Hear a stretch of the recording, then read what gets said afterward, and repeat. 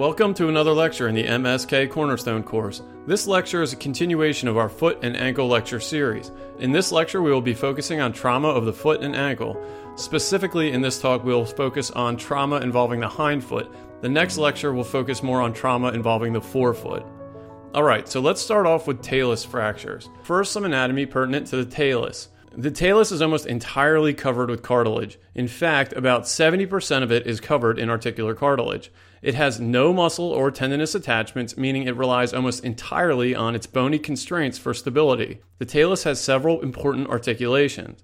The talar head articulates within the navicular bone and the sustentaculum tali of the calcaneus, while the inferior surface and lateral process articulate with the posterior facet of the calcaneus. The posterior process has medial and lateral tubercles separated by a groove.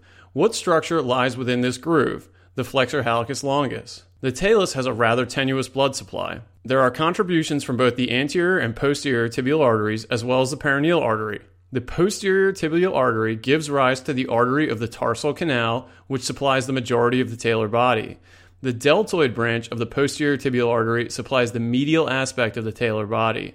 The deltoid branch is important in that during a displaced fracture dislocation, it may be the only remaining blood supply to the talus. In Hawkins 3 fracture dislocations of the body, the talus will rotate around the deltoid ligament. Therefore, the deltoid branch vascularity remains intact. This is an important consideration for approaches to fracture fixation. When approaching the medial side, a medial malleolar osteotomy will preserve the integrity of the deltoid branch of the posterior tibial artery, thereby preserving the blood supply to the talus. The anterior tibial artery and peroneal artery also contribute to the blood supply to the head and neck. Overall, however, just remember that the artery of the tarsal canal, a branch of the posterior tibial artery, is the major blood supply to the talar body. So the first fracture we will discuss is one of the most common talus fractures encountered, talar neck fractures. These are high-energy injuries that occur when an axial load is placed on a dorsiflexed foot. Standard AP lateral and oblique radiographs of the foot should be obtained. Special views can be obtained to help visualize the talar neck. As always, CT scans are the best study for fully evaluating the fracture pattern. Be on the lookout for other fractures as well, as concomitant fractures occur in up to 90% of all talar neck fractures. We classify talar neck fractures based upon the Hawkins classification system. This is a nice classification system in that it allows us to predict the likelihood of subsequent avascular necrosis. Type 1 fractures are non-displaced fractures with a 0 to 13% incidence of avascular necrosis. Type 2 fractures have a subtalar dislocation and a 20 to 50% chance of developing avascular necrosis. Type 3 fractures have a subtalar and tibiotalar dislocation with a 20 to 100% chance of developing avascular necrosis. And finally, type 4 fractures have a subtalar, tibiotalar, and talar-navicular dislocation with upwards of a 70 to 100% chance of developing avascular necrosis. Patients with a fracture dislocation of the talus should be emergently reduced. If the talus is completely extruded, it needs to be reduced and given a chance to heal. Of course, this is done with a thorough irrigation and debridement. Hawkins type 1 fractures that are non-displaced can be treated in a short leg cast. Patients will typically be non-weight bearing for 6 weeks with a total casting time of 8 to 12 weeks. If any displacement of the fracture exists, so basically all type 2, 3, and 4 fractures, patients will require an open reduction internal fixation. The goal of surgery is to recreate a perfect anatomic reconstruction while preserving the blood supply to all of the fragments by preserving the soft tissue attachments. This is typically done through an anteromedial and anterolateral approach. Patients will be non-weight bearing for up to 3 months following surgery. Following surgery, on repeat post-op radiographs, you'll be hoping to see a Hawkins sign. What is the Hawkins sign? This is the appearance of subchondral lucency around 6 to 8 weeks after fracture fixation. This lucency indicates that the vascular supply to the talus is intact and the patient will likely not go on to avascular necrosis. Post-traumatic arthritis is particularly common in patients, and they should be warned about this at the time of injury. Subtalar arthritis is the most common complication developing in over 50% of patients. Tibiotalar arthritis is also very common and is seen in up to 1/3 of all cases. Finally, talar neck fractures with significant medial comminution have been known to develop a varus malunion. Again, I'll repeat that, a varus malunion with medial comminution. Think about it. The medial wall crumbles so the neck collapses into varus. This will manifest clinically with weight bearing on the lateral side of the foot and decreased subtalar eversion, which will eventually lead to a subsequent subtalar arthrosis. It can be corrected with a medial opening wedge osteotomy of the talar neck. Dorsal malunion can also occur if the displaced headpiece is not appropriately reduced on the body and it heals in a dorsal position relative to the neck. This causes impingement of the talus on the tibia and decreased ankle dorsiflexion. This, however, does not occur as commonly as a varus malunion, but helps to illustrate the importance of achieving an anatomic reduction. So for talar neck fractures, know that the artery of the tarsal sinus is the major blood supply to the body, and the deltoid branch of the posterior tibial artery may be the only remaining blood supply following a displaced talar neck fracture dislocation. Know the Hawkins classification 1 through 4, and the Hawkins sign, which is subchondral lucency appearing at 6 to 8 weeks, indicates preserved vascularity to the talar body. Know that subtalar arthritis is the most common complication, and tibiotalar arthritis is not far behind. In varus malunion, which occurs commonly with significant medial comminution, it manifests as weight bearing on the lateral border of the foot and decreased subtalar eversion, and is corrected with a medial opening wedge osteotomy of the talar neck. There are several other fracture patterns associated with the talus, however these are not as common as talar neck fractures. Talar head fractures can occur with talanavicular dislocations.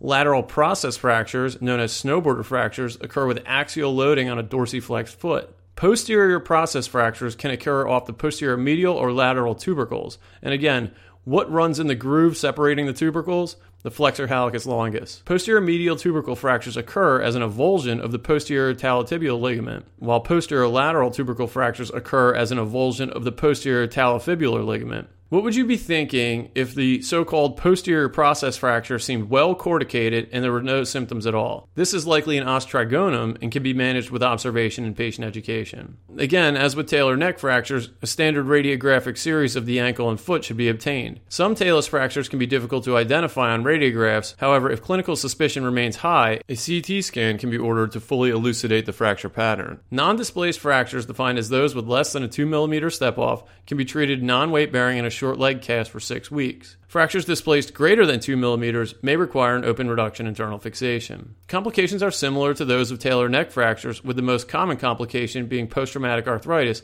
especially subtalar arthritis. Overall, know that these fractures can be difficult to identify on radiographs and a CT scan is required for the diagnosis. Let's move on now to subtalar dislocations. As you would suspect, these occur commonly during high-energy injuries such as motor vehicle accidents, and they are defined as either medial or lateral dislocations. Medial dislocations will present with a foot locked in a supinated position. These occur more commonly than lateral dislocations, comprising 65 to 80% of all subtalar dislocations. With medial dislocations, the talar head will be located superior to the navicular on lateral images. A reduction maneuver should be attempted on all dislocations with the knee in flexion and ankle in plantar flexion to relax the gastrocnemius. About 70% of all subtalar dislocations can be reduced and 30% will need to be opened. The structures blocking reduction are opposite of the direction of dislocation.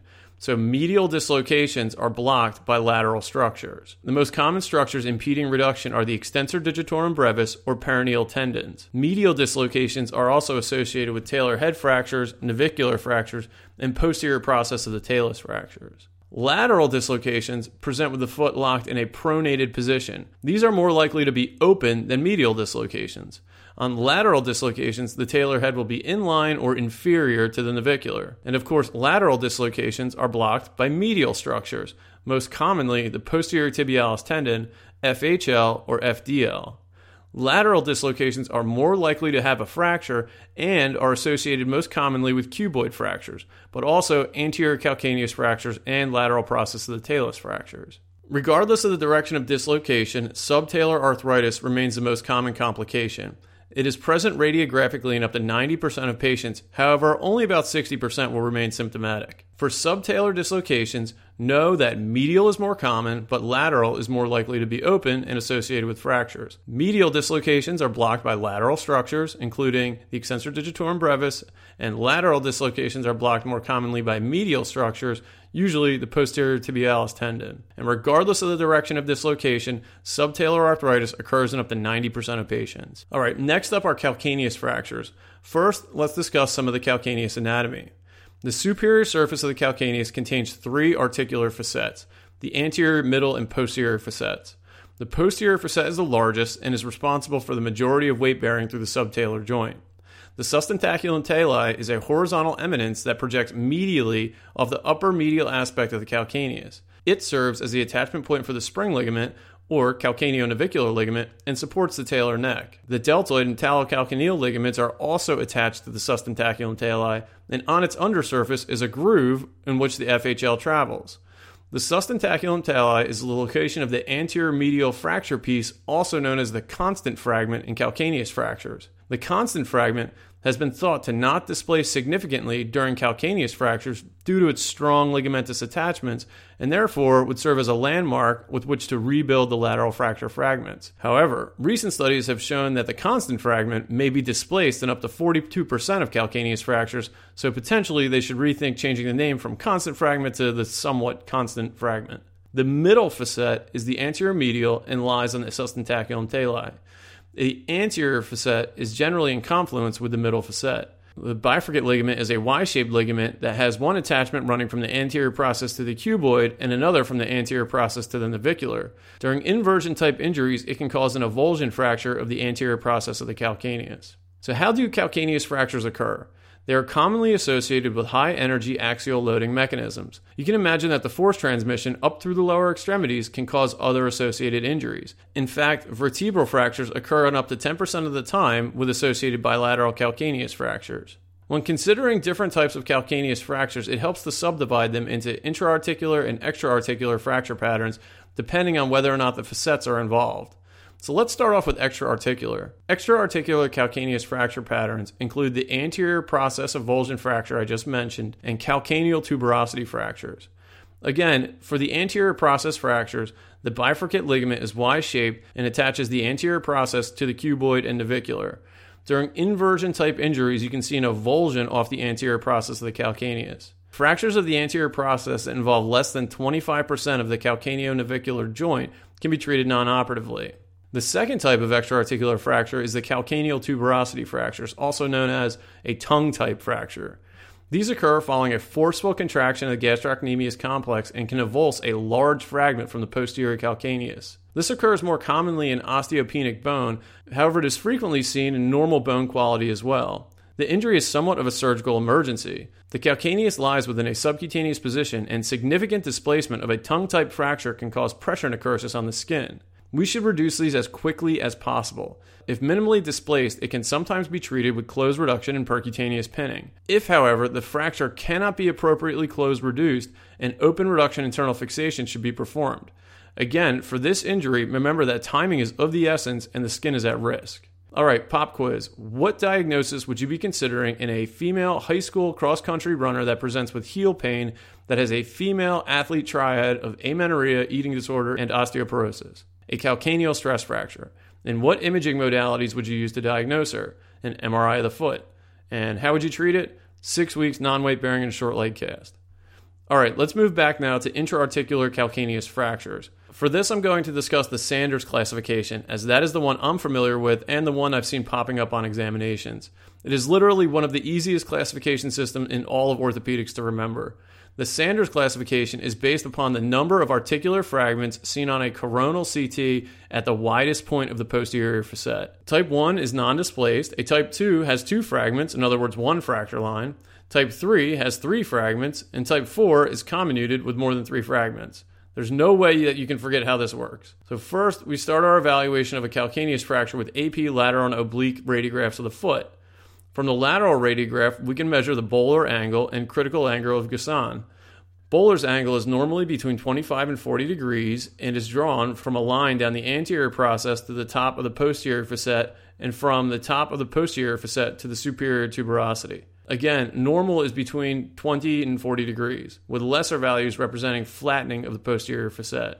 The critical angle of Gusson is drawn from the downslope of the posterior facet to the upslope of the anterior process. Other nice views that can be obtained and are particularly useful intraoperatively to ensure an anatomic reduction of the articular surface are the Broden's view and Harris axial view. Broden's view allows you to visualize the articular surface of the posterior facet, and the Harris axial view lets you look for any widening or varus malpositioning of the tuberosity. So you've gotten your radiographs and all your special views, but this is 2016, so no matter what, you're going to get a CT scan anyway. If you have a top-notch radiology department, you can get 30-degree semi-coronal cuts, which help you to visualize fracture displacement at the posterior middle facets. So how are you going to treat these patients with calcaneus fractures? Well, first, let's discuss non-operative management. Acutely, these patients need to be assessed for developing a compartment syndrome of the foot. Missing a compartment syndrome of the foot will lead to what later deformity? The development of claw toes. You should also ask about low back pain, as lumbar spine compression injuries secondary to axial load force transmission occur in up to 10% of all calcaneus fractures. Patients with non-displaced calcaneus fractures can be placed in a bulky Jones splint and told to aggressively elevate to reduce swelling. So who can be treated non-operatively? Well, minimally displaced extra-articular fractures and non-displaced intra-articular fractures can be managed with cast immobilization and non-weight bearing for 10 to 12 weeks. Other patient-specific fractures should also be considered.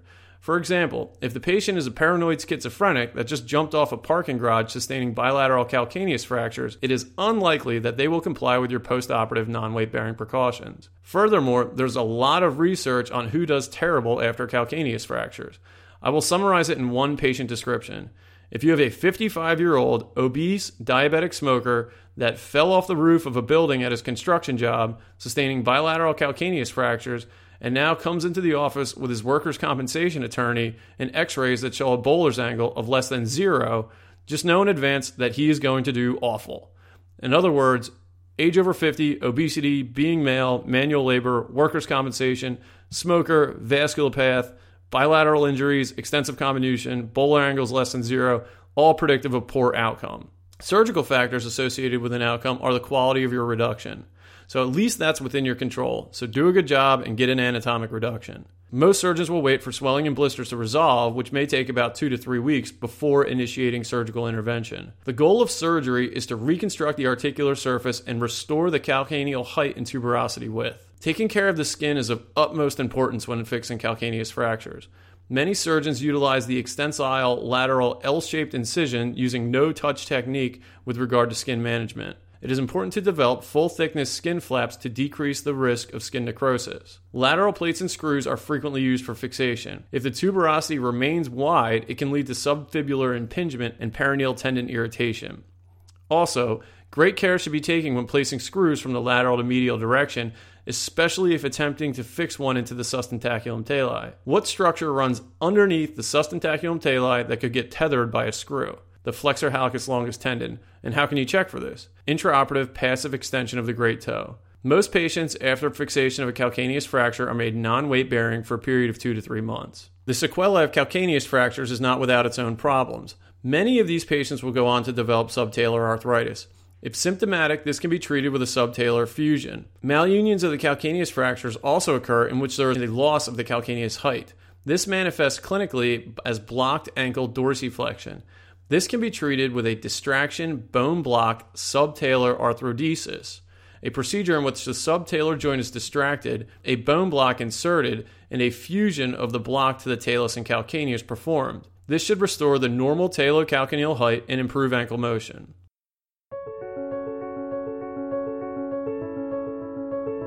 Alright, that's it for our hindfoot fractures lecture involving talus and calcaneus fractures.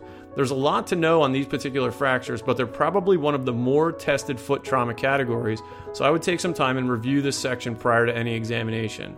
The next lecture will focus specifically on midfoot and forefoot trauma. As always, please check back for any additions and modifications to the lecture. Thanks for listening.